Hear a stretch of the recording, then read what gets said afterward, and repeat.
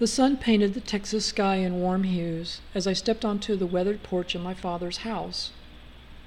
After 25 long years of separation, I was finally here to rebuild a relationship with my father who once disowned me. What a difference a few decades make. Cody, a compassionate soul, hired to help run the farm, was the bridge that had reconnected me to my father, and for that I am most grateful. Each day brought me and my father closer together, but our shared past was a bittersweet reminder of the years lost. But at the same time, the gentle rhythm of farm life began to ease the tension between us. As I worked caring for the horses and assisted Dad, I found comfort and purpose in this new routine. After a week of rekindling the bond, I felt a newfound comfort in this small town. One day, with the chores done, I decided to venture into town to pick up some groceries and supplies. Cody, ever the gentleman, offered to drive and accompany me.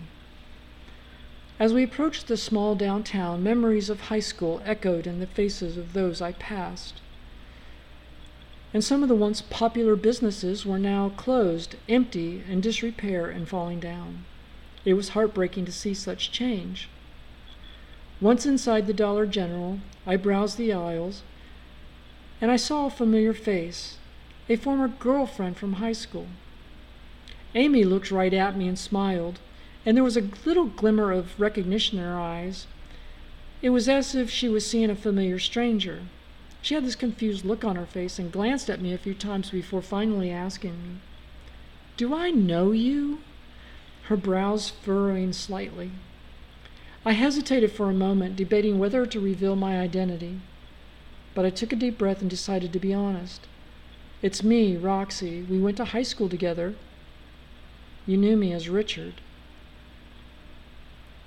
Recognition slowly dawned on Amy's face as she gasped in surprise. "Richard? Oh my God, is it really you? My goodness, you've changed so much. I've heard rumors about this, but wow. Anyways, I suggested we get coffee. We exchanged stories and caught up. I shared my journey and the changes I went through, and she shared with me her marriage, divorce, and marriage again, and the children that she had. To my surprise, Amy was accepting and supportive, and I have to say it felt liberating to be embraced for who I truly was. Being accepted in New York City among people who never really cared about me or knew me is a lot different than being accepted in hometown Texas with those who knew all of your business growing up.